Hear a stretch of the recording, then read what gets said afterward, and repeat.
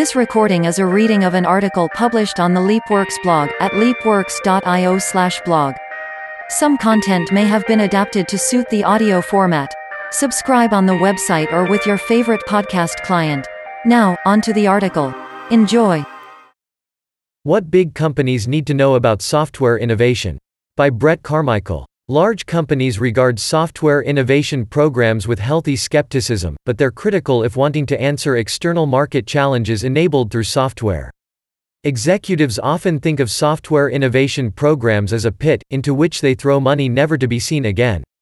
Such programs offer an opaque view of resource outputs and are at best, an HR nicety implemented to attract and retain software developers during a time of resource scarcity. The prevailing view is, innovation programs are about marketing. There's little value gained by investing money in something with unexplainable benefits. However, well-executed software innovation programs are more than a nicety. They serve a critical need, to answer external market challenges enabled through software. Here, we'll pivot both the positioning of software innovation programs within companies and how they need to be viewed by leadership. The cloud provides several advantages over legacy client-server architectures. The management of infrastructure as code enables quick build times and drastically lower run costs, so low that Amazon Web Services offers a free tier to entice new customers. This has fundamentally changed how teams operate. It's also changed how IT business operations teams function. Hardware acquisition was formerly budgeted. When a new server needed to be purchased, there was a specific decision point that needed to occur. Someone had to sign off on the purchase of the server. A purchase order was issued, assuming the department's current quarter or annual performance to budget was on track, which was not always the case. When a postponement decision was made, it was frequently accompanied by a delay in software delivery. Conversely, now, any employee can build a server and deploy an application within an hour. Cost pressure is non-existent. The company pays a predictable service fee. Loaded in that fee is tolerance for building and destroying software infrastructure components at high frequency. Related asset management functions are all but eliminated from the process of delivering infrastructure. Lower costs are a double-edged sword for large companies. Saving money while gaining increased scale, speed, and reliability feels good. It's measurable. It's a great story, and it's why a lot of companies are aggressively working to shift their workloads from on-premises to the cloud. The democratization of capability, however, introduces new risks. Increased competition. The other edge of the sword is, new competitors don't have to shift any workloads. They can start in the cloud and practice spend avoidance, while companies with legacy, on-premise application stacks need to invest time and money in migration efforts. Further, it must be noted that, while shifting workloads is a mighty achievement, it's a function of operations, a large maintenance project that pays down technical debt. This is not to say that maintenance isn't important. It is. Rather, the point is made to highlight the fact that large cloud migration projects coincide with gaps in feature delivery.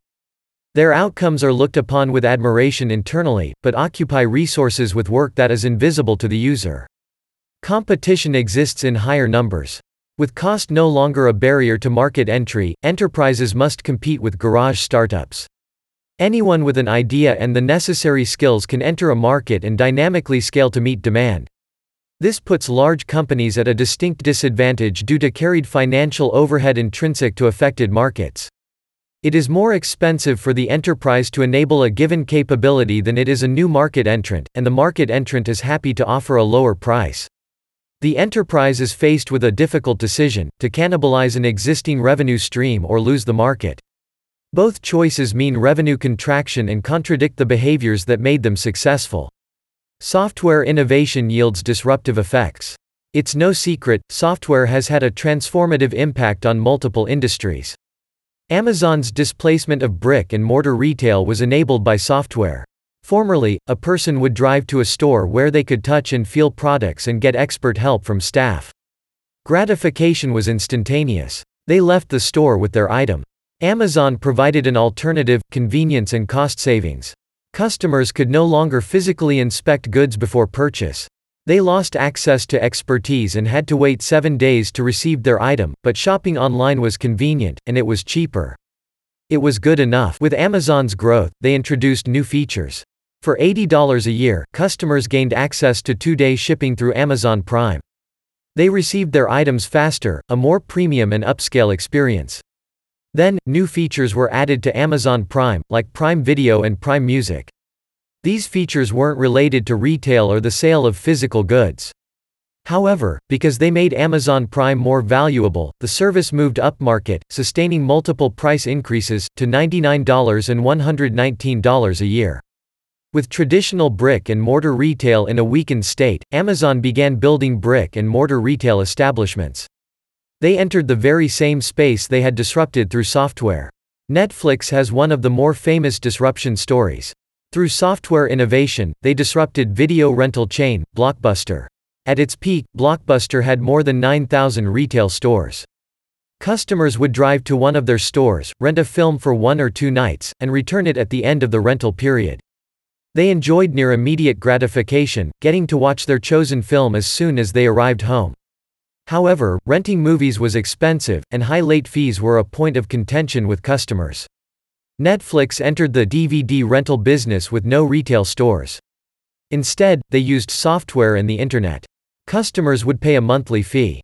In return for that fee, they would select a DVD, and Netflix would send it to them in the mail. The customer needed to wait days to receive the DVD, but they could keep it as long as they wanted. Alternatively, they could return the DVD soon after watching it and select another one. Netflix customers didn't have the benefit of instant gratification, but Netflix was cheap and void of late fees. Netflix later introduced streaming, increasing the value of their service. This allowed them to charge more and go upmarket. This was followed by original content, which allowed them to charge more, compete with movie theaters, and go further upmarket. Netflix subsequently added UHD 4K resolution and HDR high dynamic range content. Again, they were able to charge more and move upmarket.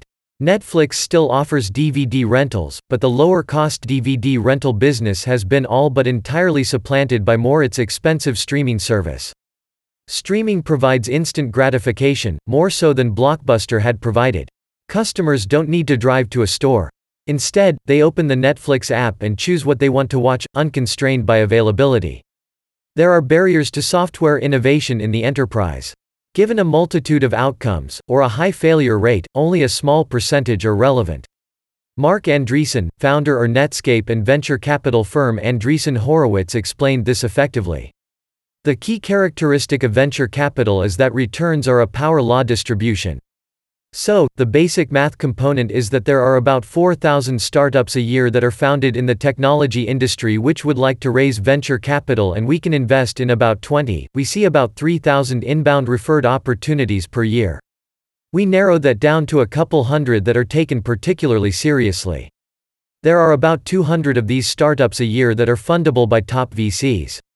About 15 of those will generate 95% of all the economic returns. Even the top VCs write off half their deals. As the volume of product market entrants increases, so too does the likelihood of one being successful and paying for the others that fail. This is important to note, because it suggests how investors can become hyper-selective. It also requires highlighting role contention between the traditional CIO and the CTO. Definitions can vary, but at a high level, the CIO is a function of operations. CIOs are beholden to an organization's directed business goals, in the specific context of its market, and use technology to capture cost savings and extract more value from customers.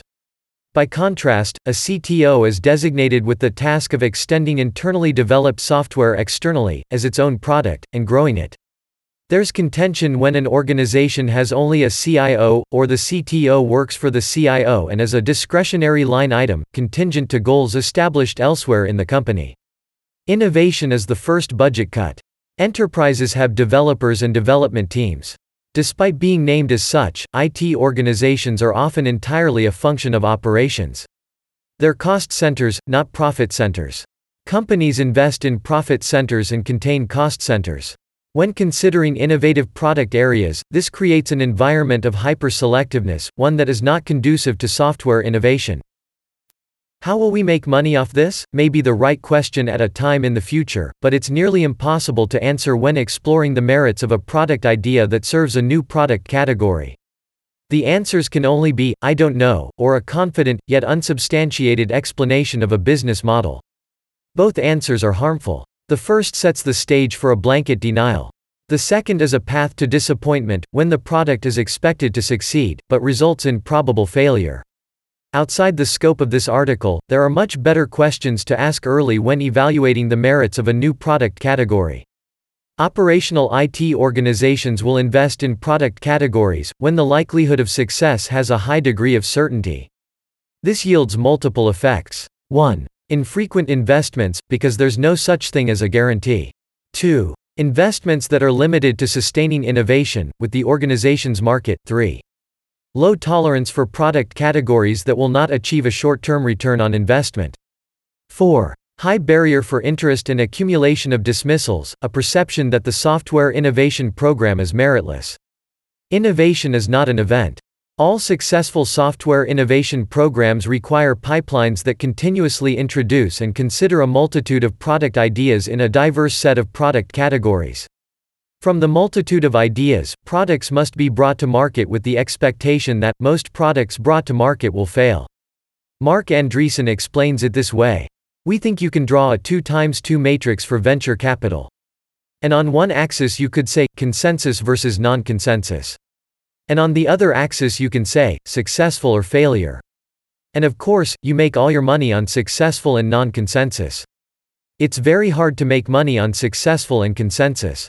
Because, if something is already consensus, then money will have already flooded in, and the profit opportunity is gone. And, so by definition in venture capital, if you are doing it right, you are continuously investing in things that are non-consensus at the time of investment. And, let me translate non-consensus, in sort of practical terms, it translates to crazy. You are investing in things that look like they are just nuts. For operational IT organizations, Andreessen's line of thinking goes against the grain. It's true of most investments. CIOs are unable to explain how any single investment in a new product category will contribute to financial targets in the current year or 5 years in the future. By eliminating related spend, the company can improve profitability. This is a problem for companies operating in staid markets, as yet undisturbed by software innovation. It relies on the hope that a competitive upstart won't bring a disruptive product idea to market and leaves large companies at risk for rapidly eroding revenue streams, struggling to find opportunities for meaningful recovery.